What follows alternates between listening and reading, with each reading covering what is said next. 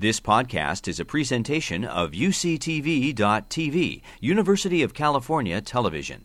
Like what you learn? Help others discover UCTV podcasts by leaving a comment or rating in iTunes. So this is the outline I thought we would cover in this hour. So what is integrative medicine? Sometimes that term, people aren't clear what that is. And then I'm going to pull out some of the particular topics that I think people are most interested in or might have the most experience with, looking at some of the plant medicines and supplements that are available, that are out there. Also acupuncture, which here in San Francisco now is hardly exotic or complimentary. It's really mainstream. Mind-body medicine, a favorite of mine, and some resources that you might want, both as health professionals. Actually, how many of you are health professionals? Oh, great. And so I'll point out some resources for both health professionals and general public. And then I've got a fun little plant quiz. I'll just give you pictures of plants that have medical historical importance and see if we can identify them. And then we have a little time for questions and discussion. So this is what integrative medicine is not. Although we love the placebo effect. So we feel like that's a positive. That's something, if that is a part of the therapeutic interaction, all the better. But often there's a criticism that, the therapies that we use are just placebo. But I'll give you a lot of evidence, scientific evidence, that that's not the case. So what is integrative medicine? If we kind of build a definition, and you'll get different definitions from different people, but I start with that word integrative. So what is being integrated? Well, at the most basic level, it's these complementary therapies that we'll talk about, and the conventional therapies, the medicines, the surgeries, the different kinds of therapies you find in conventional medicine. So we integrate those. But it's, of course, much more than that. It's not just sticking together these disparate traditions. There's a lot more sophistication to it. And some of the fundamental principles of integrative medicine are going to sound very familiar to you health professionals, because I would say most of them are shared with conventional medicine, at least in its ideal form. So here's some of those principles. It's evidence-based. So we want to base our practice, the things we recommend for people as therapies, on scientific evidence. We also expand a little bit our definition of evidence. So if there's a randomized controlled trial that's very high quality and it shows a certain outcome, that's good evidence. If Chinese medicine has been doing something for 4,500 years and they believe that it works and thousands of people are practicing it, feeling that it works, that's a form of evidence too. You could argue whether it's more or less robust, but that's another kind of evidence, I would argue. So we like everything that we do to be evidence-based, patient-centered. So this recognition that this is a sacred encounter almost. The person in distress, in pain and suffering, needing something, and coming to the healer. And so the importance of the relationship is actually central. And that's certainly true, I think, ideally in conventional medicine as well. But we really try not to lose sight of that. It's also holistic, as you would expect. So we're trying to address all aspects of someone's health, because it can really matter, the environment someone's in, or the perhaps there's a medical disease, but there's some sort of spiritual crisis going on that's actually impacting the health in a way very profoundly. So mind, body, spirit, as we say, social, community, environmental, all these dimensions to our health. Few more principles of integrative medicine. We really have a strong emphasis on foundational health practices. I always tell people before I pull out the natural medicines, we want to give your body and your mind what it needs. It's already sort of a self-healing unit. So we just want to give it what it has evolved to use to be healthy. So that would be what you're eating, your sleep, exercise, how much stress you're under. Some people would also add breathing, the way you breathe. So these very foundational things, we start there. I'm not going to reach for natural or pharmaceutical medicines until we've addressed these. Prevention, of course, always preferable to treatment of a disease once it's established. And then this is slightly different, I think. We really keep in mind that there's an innate capacity for healing. The biological system of the human being is innately, look at when you cut yourself. You don't even have to pay attention to it. You might need to clean it once or something, but you don't even have to pay attention to it. It heals. I would even argue in the psychological dimensions, this self-healing drive is there, and it makes sense. We wouldn't be successful evolutionarily if we didn't have capacity to heal.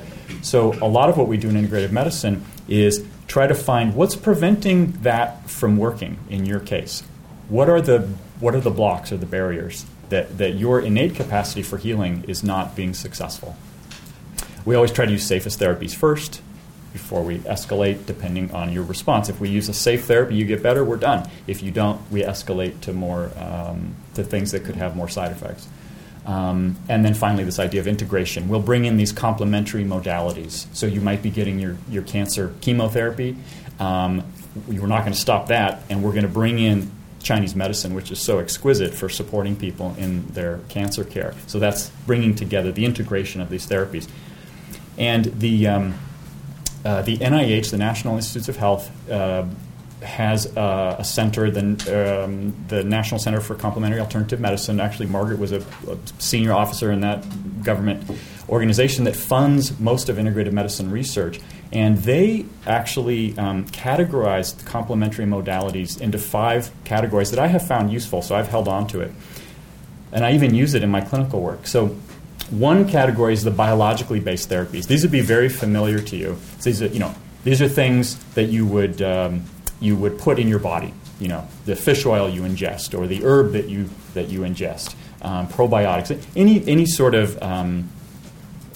It's really following almost the traditional pharmaceutical conventional medicine model of putting some chemical, in this case natural, and could be sort of a cocktail of chemicals, but putting a biological product in to yield an effect on your biological system.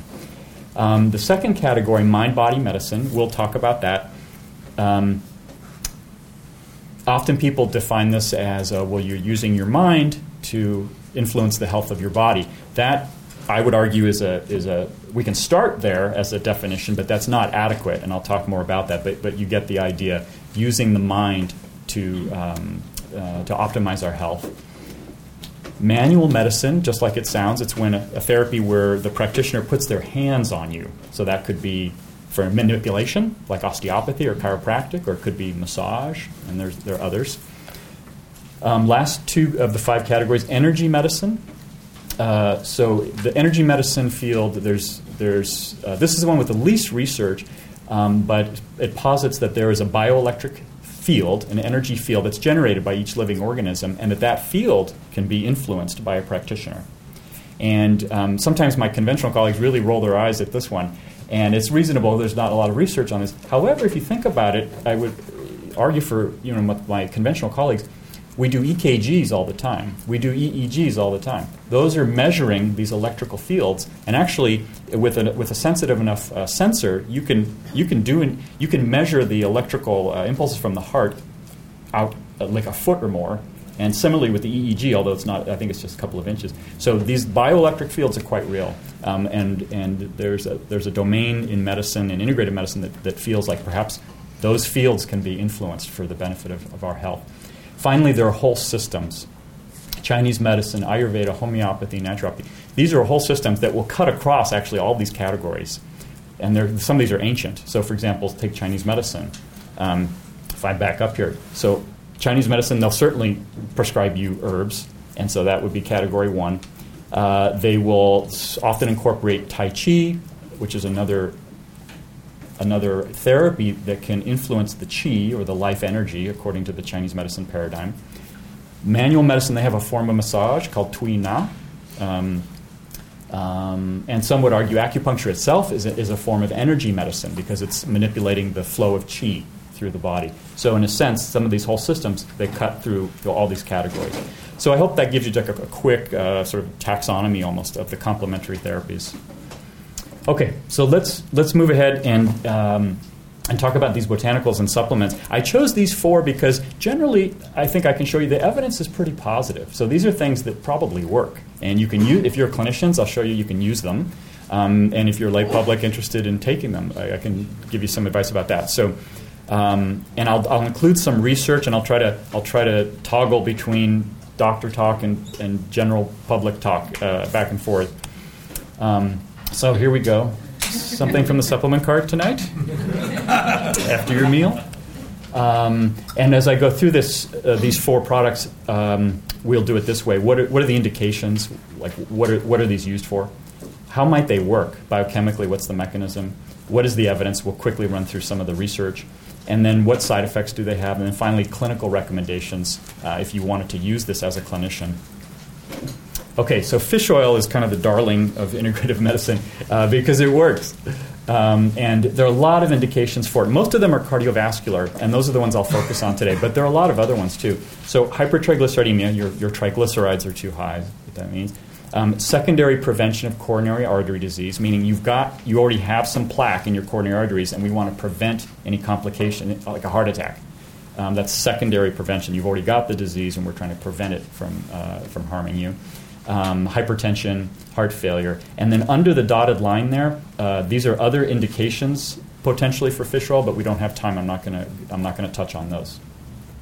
So just quickly here, looking at mechanisms, how does fish oil work for hypertension and hypertriglyceridemia, all these things that we're claiming? So a lot of people have done laboratory research on fish oil, and here's the mechanisms that we've discovered. First of all, as I'll show in a moment, it lowers triglyceride levels, so that's favorable for patients with heart disease. They're very potently anti-inflammatory, and that's part of the disease process of heart disease, actually, is inflammation. Lowers blood pressure, I'll show you that. Platelets are these little, you could almost call them they're almost like a cell type in your blood that form blood clots, which is great if you're hemorrhaging and you need to stop bleeding, but it's not so great if that clot is actually a heart attack. So just like aspirin inhibits platelets and that prevents heart attacks, fish oil, not as potently as aspirin, but it has the same, it inhibits platelets from aggregating, from sticking to each other. So it makes you a little less likely to have the heart attack.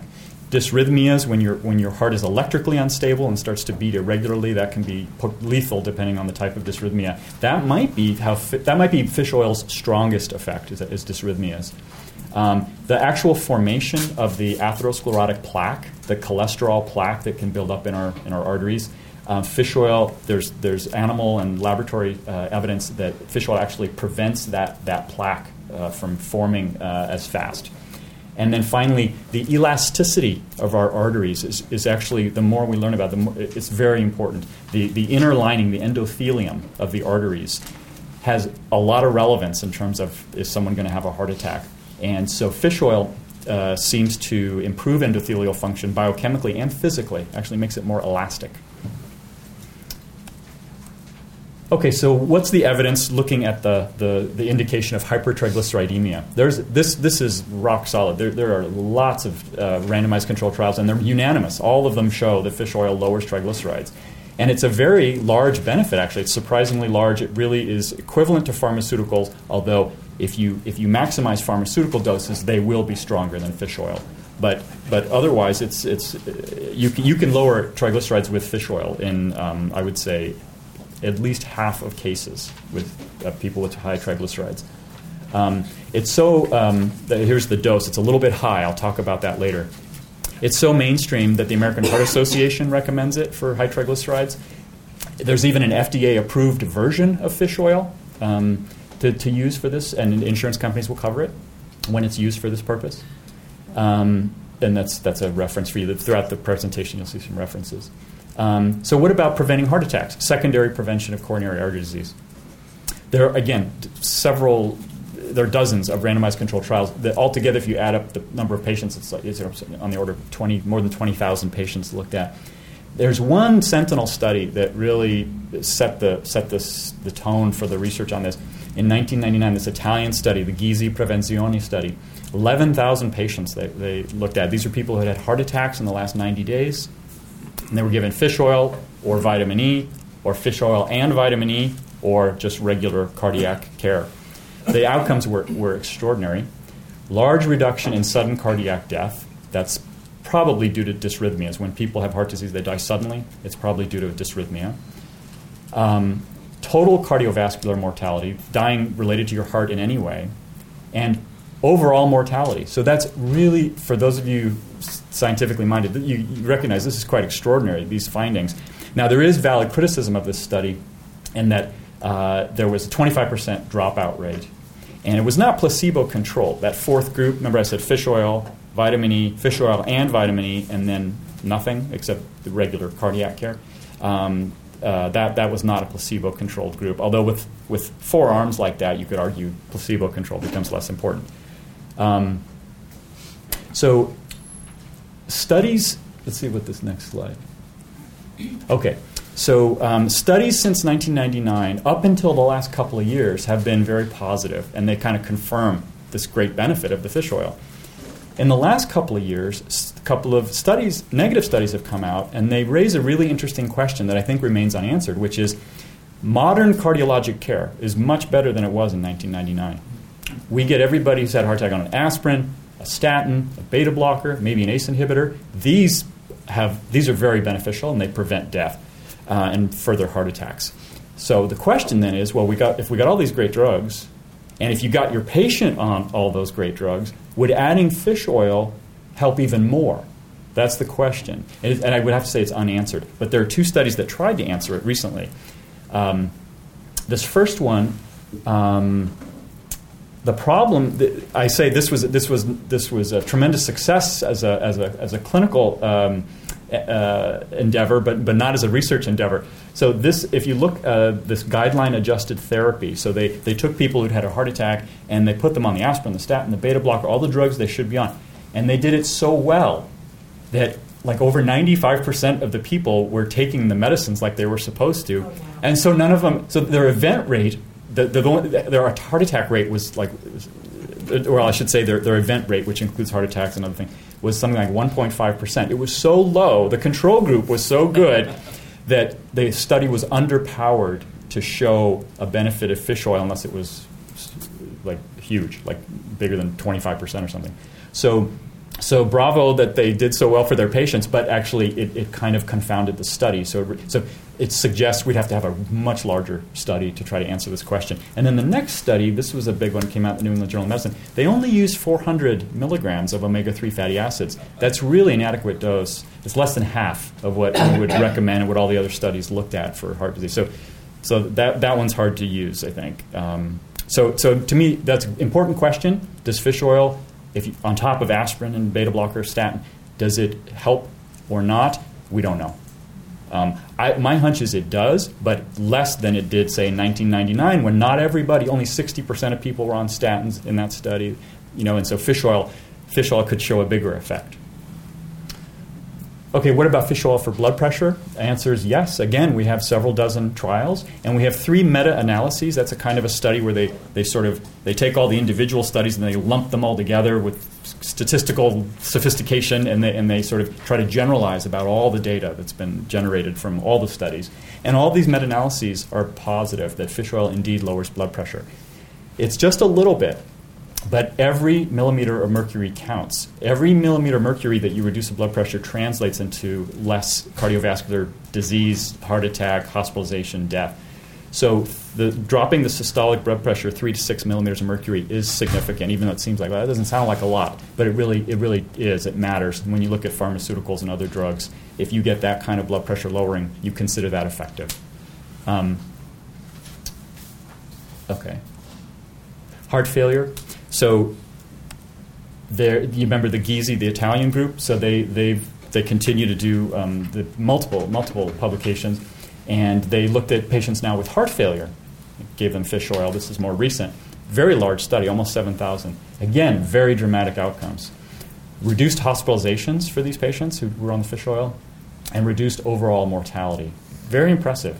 Unfortunately, there are not a lot of other studies on this. There's 2, and they're small, and they're not sort of high quality. So you could say we got a great study here, but it's just 1. So I personally do put people with heart failure on fish oil, but I would say it's not sort of universally standard of care at this point. When we get to side effects, we can discuss how it's pretty safe to put someone on fish oil. So why not? So side effects, as we get into more clinical details here. So the main side effects, there's no, knock on wood, there's no serious side effects that we've discovered. One exception I'll mention, and mostly it's about 5% of people get some kind of gastrointestinal distress. They get the fishy breath or the burps, or if you give enough fish oil, sometimes loose stools. Now, for clinicians, or all of us, I guess we know, LDL, the bad cholesterol, that can go up, just like on the order of 3 to 5% with a lot of fish oil as therapy. But the good news is if you fractionate that LDL, they're larger and more buoyant. So really, you have not increased the risk profile. You've increased the LDL, the so-called bad cholesterol, but you've actually, the profile of that LDL is much improved. You might even get a 1 to 2% increase in your HDL. Cod liver oil is a great way to get omega-3 fatty acids. It's cheaper, but it has often a lot of vitamin A in it. So if someone is using cod liver oil to supplement with omega-3, you just want to check the vitamin A content. And lastly, the risk of bleeding. So a lot of people are on anticoagulants like warfarin, Coumadin, and now there's these new ones, dabigatran, and people are very concerned that fish oil will cause more bleeding. And actually, that's when you drill down into the evidence and the research, that's inflated. That concern is inflated. It is true, but only at high doses of fish oil. This last one, ICD, stands for implantable cardiac defibrillator. People with really bad heart failure or they've already had a life-threatening ventricular arrhythmia sometimes will implant these devices that will automatically, like Dick Cheney, former vice president, he has one. It will give you a shock if you go into a lethal rhythm. It's already in there, and it'll give you that shock, just like the paddles, on TV. They put it on your chest. That's already in your chest with these ICDs. There have been 3 studies on fish oil in patients with ICDs. One showed benefit, fewer shocks, meaning the fish oil was preventing probably dysrhythmias. One showed no difference. One showed increased mortality with fish oil. So now everybody's hands off, and I personally, I don't. I'm very tempted, but I don't. A cardiac patient with an ICD, I do not use fish oil until we get that further studied. This is I just got this off the web. The fishy breath and the fishy smell. This, you don't have to be afraid of fish smell. This woman is not afraid of that. So what about some side effects? Or some of the additional concerns about fish oil. So mercury, as we know, we've contaminated our planet to the point that many of the fish have mercury in them, and all of them have PCBs in them. So what about the fish oil? Are we concentrating these toxins? The answer is no. We're lucky in that some companies do this really well, and others don't even try. But it turns out almost everybody that makes fish oil, there's something about the distillation process that excludes mercury. So great news there. No, almost none of the products you buy in the store have mercury, and they do all have PCBs, but so do all the fish. And they don't have the fish oil doesn't have more PCBs than anything else from the ocean. There's a government standard for safety, the amount of PCBs that can be allowed in a fish or a product, and most products, when they're tested by independent third-party laboratories, come out clean. I'll give you a resource at the end where you can find some don't come out clean, so you want to make sure you are getting a clean product. So final recommendations for fish oil. So when you buy it, almost always it says 1,000 milligram gel capsule on the front. They're almost always like 1,000. Turn it over. That actually doesn't matter. It's turning it over, looking at the nutritional label, and seeing how much EPA and DHA is in there. EPA, these are the omega-3 fatty acids. There's a lot of other stuff in fish oil, a lot of other fat. These are the omega-3 fatty acids. These are the ones that prevent heart attack, etc. So icosapentaenoic acid, docosahexaenoic acid. These two are the ones that you want to add those up. So yes, 1,000 milligrams of fish oil, but turn it over. Add up the EPA and DHA per capsule. Sometimes the serving size on the label will be 2 capsules, so you have to pay attention to that. Add that up. That's how much omega-3 you're getting. So if I say, I recommend for you 1 gram of omega-3 fatty acids to prevent a heart attack, that might be 2 grams of fish oil, or 3 even. It depends on the product. If it's a very dilute product, it's going to be cheap, but also you're going to have to take a lot more of it, so in the end, it's not so much cheaper. The doses are here. You'll notice for hypertriglyceridemia and for hypertension, the dose is higher. You have to start with this higher dose. And for heart failure and coronary artery disease prevention, it's 1 gram. It's a lower dose. So therefore, when you go to the store, if you're just taking 1 gram a day, you can get by with the cheaper products, the more widely available products. But if you're using one of these higher doses, you don't want to take 6 or 8 capsules a day. So then you want to get a more concentrated product. It'll be more expensive, at the moment of purchase, but it actually might not be overall in terms of how fast you go through it. And it'll just be fewer capsules to swallow. You can buy it in oil form or in gel capsule form. The gel caps don't smell as much, but the oil is cheaper. So there you go. And brand matters. Some brands, if they're not fresh, you'll get more burps. And if you get that with a fish oil product, switch products before you give up on fish oil. Some of them are flavored. That might help. If you have a fish problem, you can use lemon flavored or peppermint flavored, whatever. And if you really don't like it, and your lover says, you've got some fishy breath here, then you can freeze the capsules and keep them in the freezer. And then when you want to take them, which would be before meals, pop it in. And the idea is it doesn't thaw out until it gets through your stomach. This is our hope. Until it gets through your stomach and past the pyloric sphincter, and then after that, nothing. The odor would not come up through the stomach, through the esophagus. There are vegetarian options. In the interest of time, I'm going to skip them. It's harder to get omega-3s, but it's possible. And especially as we're developing algae sources of omega-3s, that it's making it easier. Okay, St. John's wort. So I love plants. I love plant medicines, and I love their names even.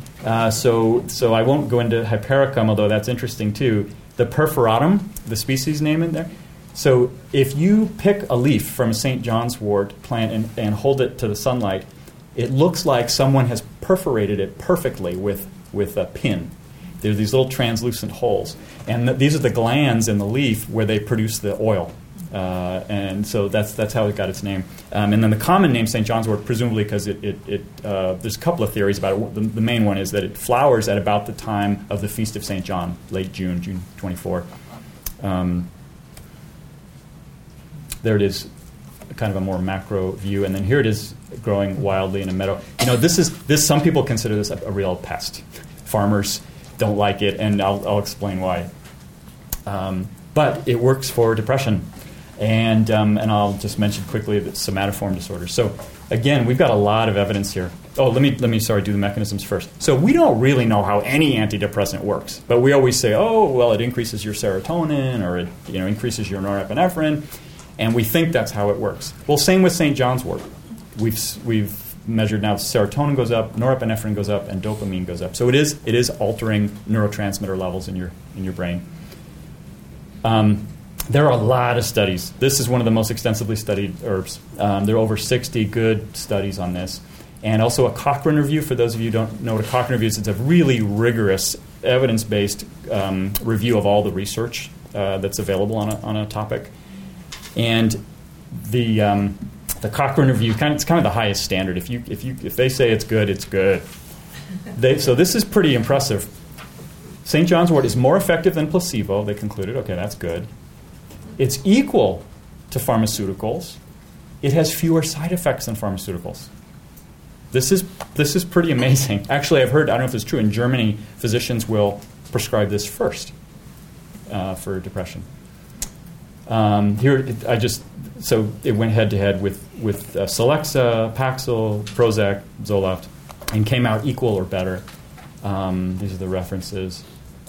I'll just mention somatoform disorders is when someone is suffering psychologically, but for whatever reasons, psychically, they manifest these symptoms physically. So it's very frustrating sometimes for the clinicians. My stomach hurts, and then the clinician wants to go in there and do a CAT scan or endoscopy or something, and it's not the stomach. It's some sort of psychic distress. Somatoform disorders, and there's only 2 studies here instead of 60 for depression. But they're really good, and they were really the effect size was really large with great statistical significance. And it's so important, I think, for us as clinicians to be able to attend to people who and for the costs of healthcare as well, to attend to people with somatoform disorders. That I always bring this up, that St. John's wort probably works for this. Side effects, so it's pretty well tolerated. You saw it. It had fewer side effects than the pharmaceuticals in the Cochrane review. Photosensitivity, this is why the farmers don't like it, because it even happens to the animals. So some people, you ingest St. John's wort, you go out into the sun, you will sunburn much more easily, and you might develop a rash instead of just a sunburn. But the animals will too. So they'll just be grazing and they'll eat it, and then they'll actually lose their hair. Their hide will get inflamed and they'll actually lose their hair. So if you see a lot of bald cows, that's what happened. Happy cows. Pardon? Bald happy cows. That's right. These cows are not depressed. And they're not visiting their primary care clinician as much with complaints, somatoform complaints. Maybe a headache, restlessness. Actually, it's just like, if you take Zoloft or something, there's these nuisance, it's a pretty safe drug, there's these nuisance side effects like headache, nausea, kind of restless, your energy can change a little bit. The St. John's wort, very similar, which is kind of reassuring that it's probably really working. In fact, you can have withdrawal symptoms from St. John's wort reportedly, just like you can from a pharmaceutical antidepressant. So I always wean it off if somebody's going to discontinue it. Here's the big thing, herb-drug interactions. This is the poster child herb for herb-drug interactions. It is very real and it's very important. If you're on pharmaceuticals, you have to be very careful if you're going to add St. John's wort. It really does affect you. So I won't spend more time on it, except the St. John's wort revs up your liver a bit. Certain enzymes that digest your medicines, so you digest your medicines faster, so the blood levels will go lower for certain medicines. Here's a... Now, I haven't seen such dramatic side effects, but my guess is, just from looking at the fellow, and I think it was probably saw palmetto that caused this side effect. Okay, so recommendations. This is a good medicine for depression. Here's another problem with it, though. Besides the drug interactions, you got to take it 3 times a day. That hardly anybody can do that. That's actually the main shortcoming, I think, of St. John's wort. If you buy it, you want it standardized to these constituents, because that's mostly, you can assume that's a marker for good quality of product. Okay, probiotics, very quickly. So this is an electron micrograph of your gut showing the probiotic valiantly defending your colon from the invading pathogen there. So what are probiotics? Again, just like the fish, there are a lot of indications. I'm just going to go over a couple of them, though. Antibiotic-associated diarrhea, and especially Clostridium difficile, what we call C. diff, prevention. That's a particular nasty bacteria that causes a diarrhea and a colitis, and potentially can even be lethal. It definitely complicates critically ill patients. Under this line are other indications that I'm not going to review, but that you could use probiotics for, and there's evidence. The IBS is irritable bowel syndrome. IBD is inflammatory bowel disorder like Crohn's and ulcerative colitis. Pouchitis is related to ulcerative colitis. And then, I had a miracle cure of a little kid with very severe eczema. The probiotics really did the trick. So how do they work? They, just like that picture showed, they colonize. They set up the house and they prevent the invading or the less healthy bacteria from establishing residence in your gut. They also affect the immune system because you've got a lot of immune cells in your gut. Because think of it, we're ingesting the outside world, right? When we eat and we swallow, all that bacteria, everything you put in is loaded with bacteria and fungi and whatever. So your gut is just lined with these white blood cells, just waiting to see who's going to get into the blood and who can't get into the blood. So probiotics actually help your immune system in your gut modulate that, and then actually maintain the integrity of your gut wall. Because if the gut is too permeable, then things get into your blood that shouldn't be, and you can have a lot of health problems, especially immune-based health problems. So what's the evidence? We got a lot that and again, a Cochrane review and 12 meta-analyses, that indeed probiotics will prevent. So if you take antibiotics, a certain percentage of people will get diarrhea. Probiotics will reduce that percentage of people that get diarrhea. Now looking at Clostridium difficile, C. diff, that really nasty. So again, this is an antibiotic-associated diarrhea, but it's a really bad one. So we single it out because it's so important. We have fewer studies, but still not bad. We got over 20 studies and 3 meta-analyses on those studies showing yes, that probiotics will prevent C. diff. But there's a little twist that's interesting. if you take, most probiotics are bacteria, like lactobacillus or something, but there is a yeast one, Saccharomyces boulardii. And it turns out for C. diff that if you've had it once and you don't want it to relapse or to recur, it's the yeast probiotic, Saccharomyces boulardii, that will be most helpful. So if you're trying to prevent C. diff in the first place, that would be, I'm going to move ahead to the slide where I say this. Here it is. So you want to use a lactobacillus or lactobacillus and other genera of bacteria like bifidobacterium for primary prevention. But if someone's had C. diff, it would be better to use the yeast probiotic to prevent a recurrence of the C. diff. I'm going to back up just for a second here. And it's these general recommendations. If you wanted to use probiotics to prevent diarrhea from antibiotics, you want to choose, as I said, lactobacillus and another genus like bifidobacterium. Those are I think, the most important ones. The species, I tell you, it doesn't seem to matter at this point. I mean, the research is very active in this area, but it's almost like almost any species seems to work. So I tell people, sorry? Repeat that name? Lactobacillus, and the other one is bifidobacterium. And there'll be different species, Lactobacillus GG, Lactobacillus rhamnosus. But I wouldn't get too hung up on the species. You just want to get Lactobacillus of some kind and Bifidobacterium of some kind. That would make a good general probiotic. So the studies that look at this, they have you take it while you're on the antibiotic or while you're on the antibiotic plus an additional 7 days. So I tell people just do the additional 7 days. Why not? There are almost no serious side effects from probiotics. There have been case reports of sepsis, meaning these bacteria that you're ingesting get into your blood, and even one death occurred. These were critically ill, immunocompromised patients. So we'd have to be really careful about using this in the ICU or if someone, even an ambulatory patient who's really immunocompromised. Caution with probiotics. Okay, so cranberry. There's the cranberry. And if any of you who've cooked made cranberry sauce, it floats, right? It's very light and it floats. So they grow it in these bogs, typically in the Northeast, and then when they harvest it, they just all goes downstream. And these guys, they have these big skimmers, and they just collect them all. Kind of neat. So why do we use this? It's to prevent urinary tract infection, not to treat it. There might be other herbs for that, but for cranberry, it's prevention of urinary tract infection. How does it work? Well, the E. coli is the most common cause of urinary tract infection. Has fimbria, these long kind of arms sticking out like this that they use to attach to the epithelium of the urethra. So the E. coli, they have to attach. Otherwise, when you pee, they'll just get washed away, right? So they have to be able to attach onto the epithelium.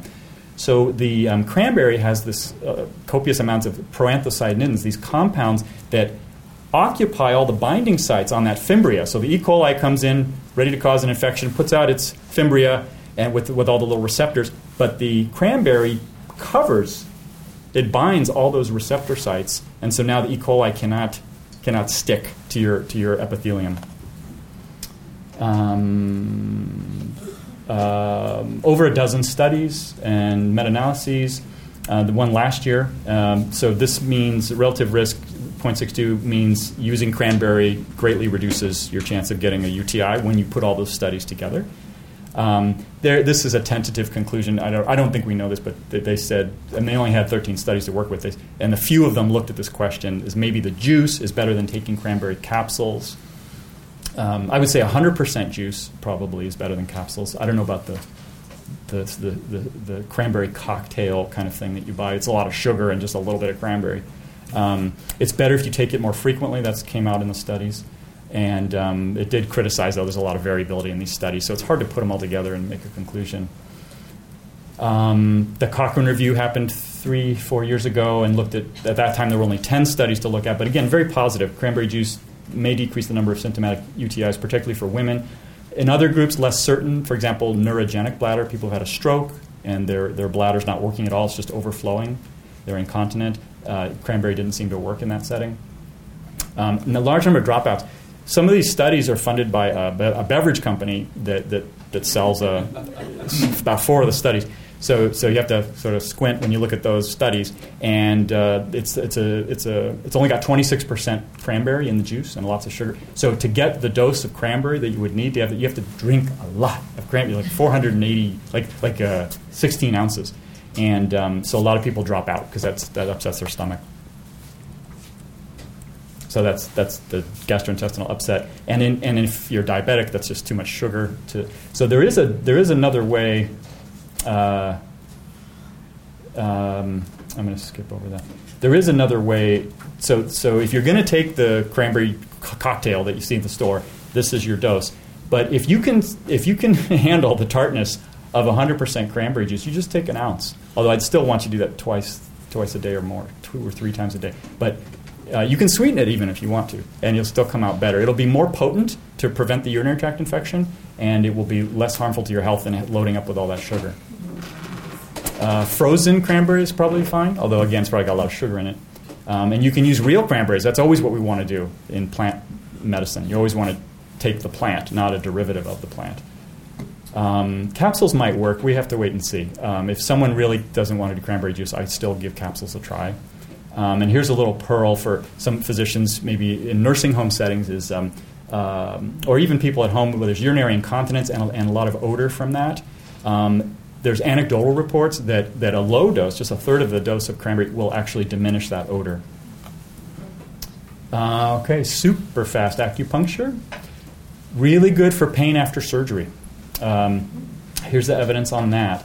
And you'll notice that not only does it decrease pain, but it decreases people's need for opiates, for morphine, for the pain relievers, and therefore less opiate-related side effects. So that's nice. And that's integrative. I love it. So yes, you need a little morphine maybe after your surgery. Oh, well, we'll give you less because the acupuncture can also give you some pain relief. So now we're doing integrative medicine.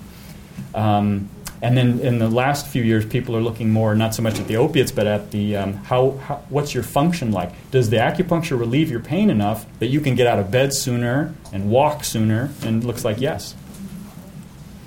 There's even more data though for this: nausea and vomiting, both in the chemotherapy world as well as post-operative. A lot of people, when you wake up, you're feeling nauseated. You might vomit.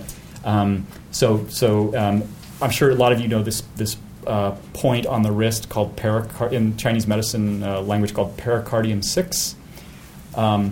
If you look at your wrist and you'll see there's 2 creases going across here. Take the one that's highest up, the distal crease here, and then if you put these 2 fingers together, 2 tendons will pop out.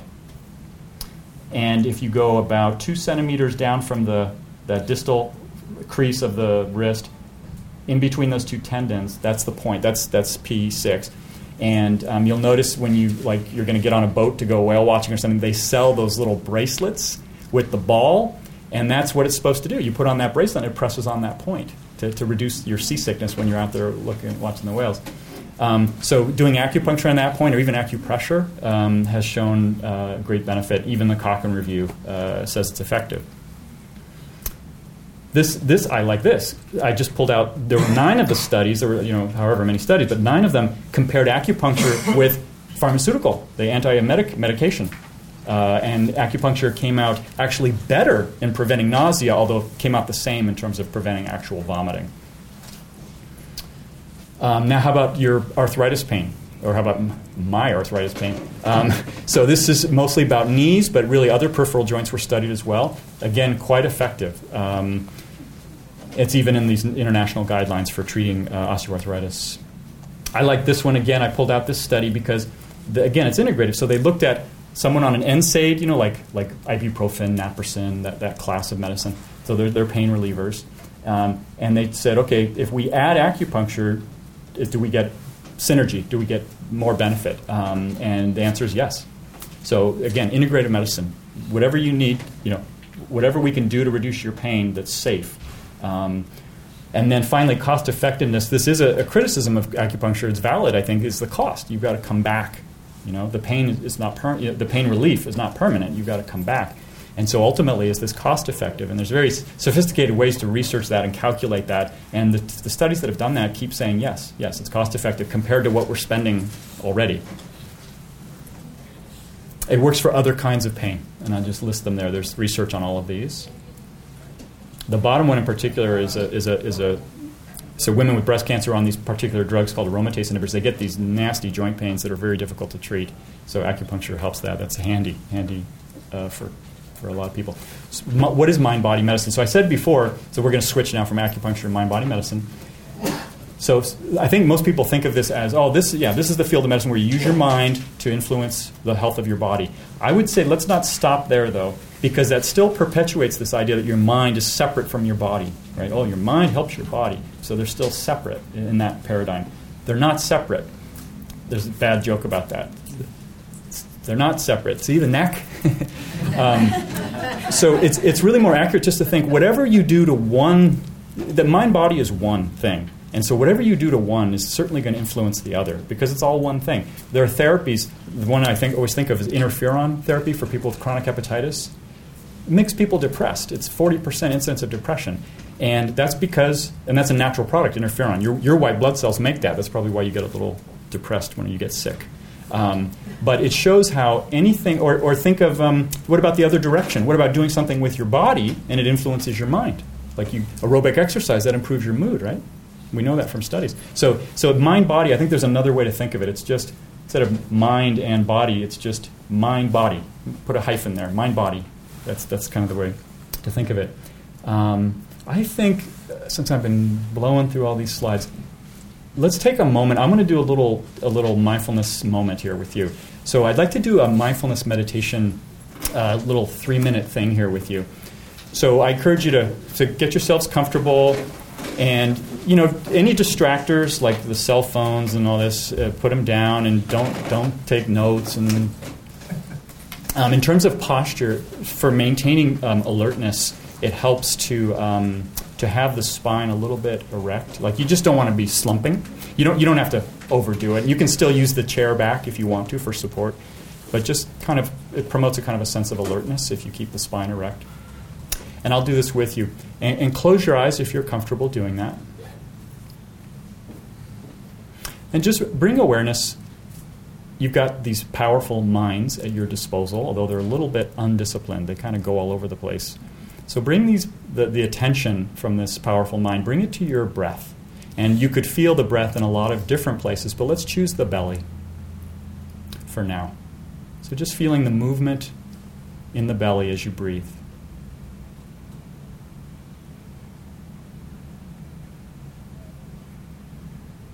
We're not trying to manipulate the breath. We're not trying to do anything, breathe in a certain way. We're just noticing, we're just feeling this phenomenon of breathing that's happening automatically. Maybe it's rough, or maybe it's smooth. Maybe it's long or short. Doesn't matter. Just tuning in for a moment, feeling your breath in the belly.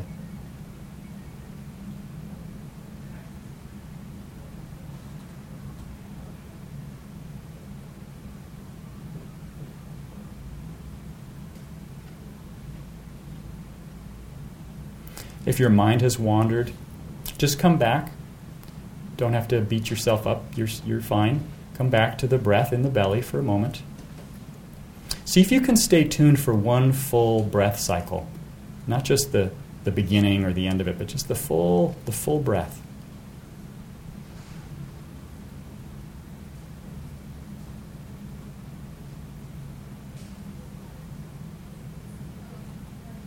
Notice if there are any pauses in the natural cycle of your breath.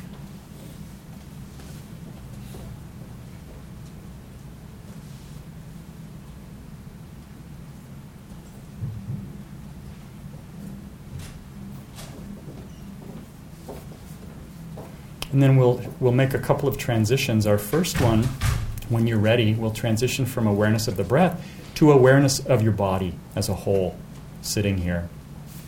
You can feel the points of contact with your feet on the ground and your buttocks and your back on the chair. You can feel your body, kind of scan your body, notice, are there any areas of tension, unnecessary tension in particular? Are your shoulders riding higher than they need to? Or is your jaw tight? Your hands, your fists? Just noticing if you can let go. And noticing how that feels.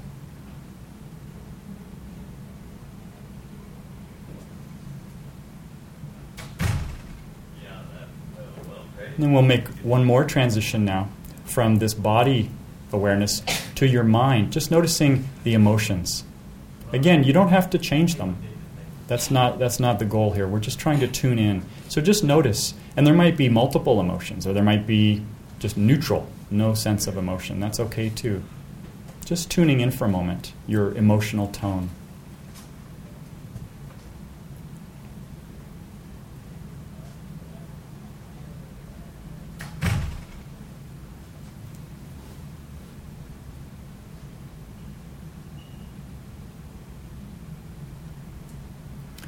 And then when you're ready, our last transition from the emotional realm now to the thought realm. Just noticing the thoughts. I'm not asking you to think, but these thoughts, they come unbidden. They just happen spontaneously. It's just imagine you're kind of in a movie theater and you're looking at the screen. So you're here with a stable witness platform in your mind, and you're watching what's going to come next. Just notice which thought comes next. And you'll notice it comes and it stays for a little while, then it passes.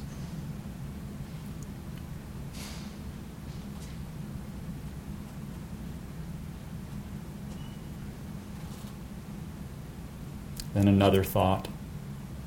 Sometimes there's a gap between the thoughts. That's an interesting place to examine, to see what that's like.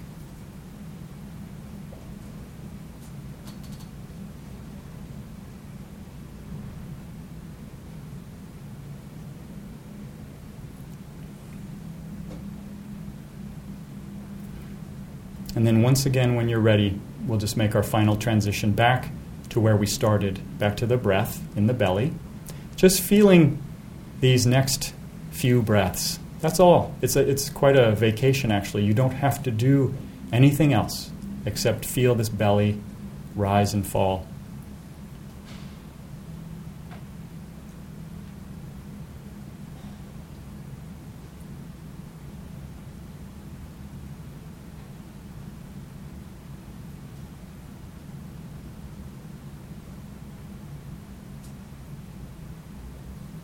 And then when you're ready, you can gently open your eyes and bring your awareness back to the room around you.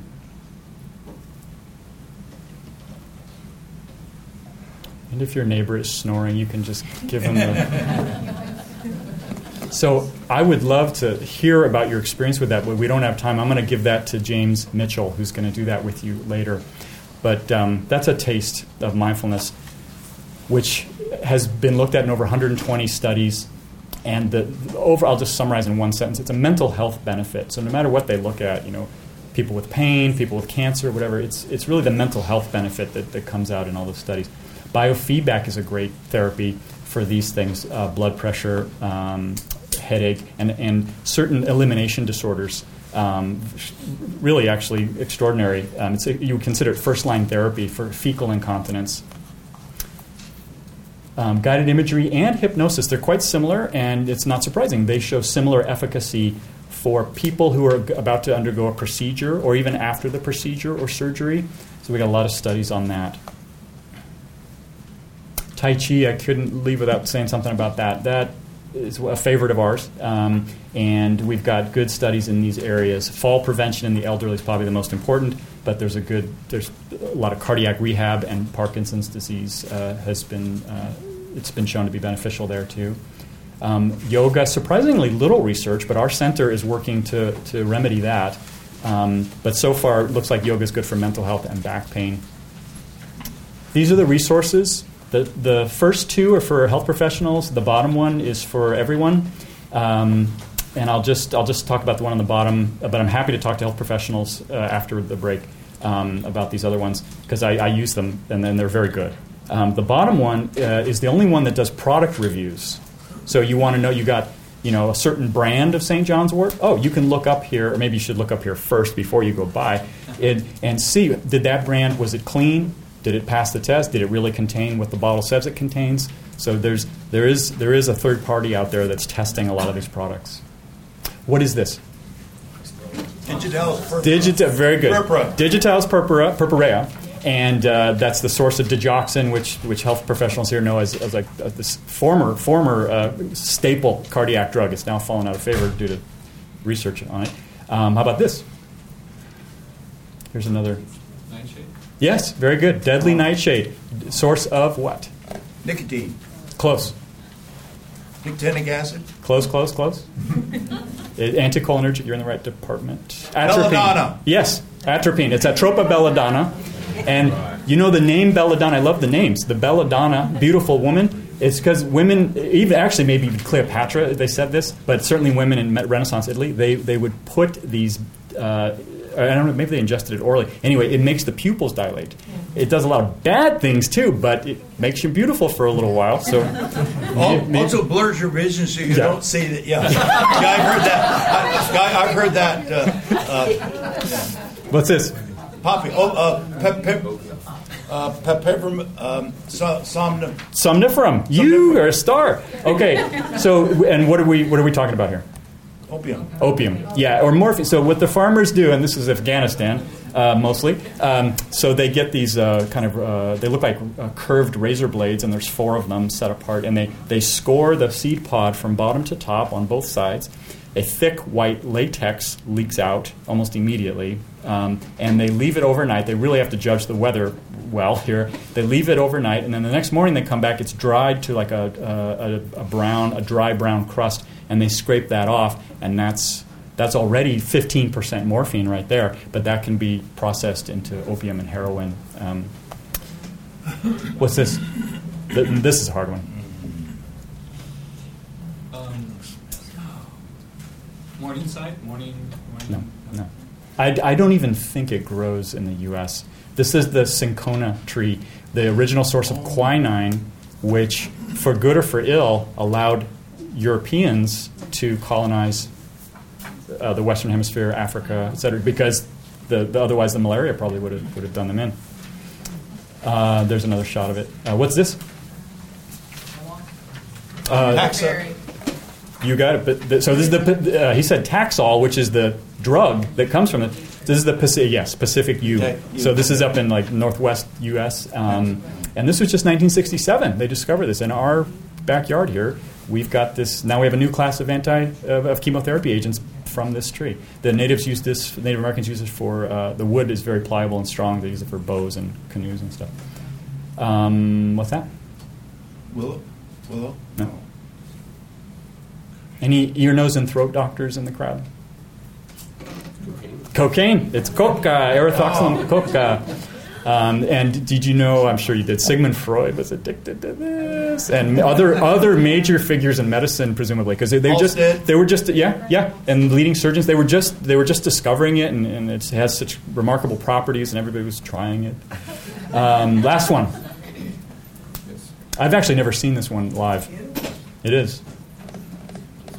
It is a crocus. It's autumn crocus, source of colchicine, which has been used for hundreds of years for gout. Yeah. Thank you so much. You've been listening to a podcast by University of California Television.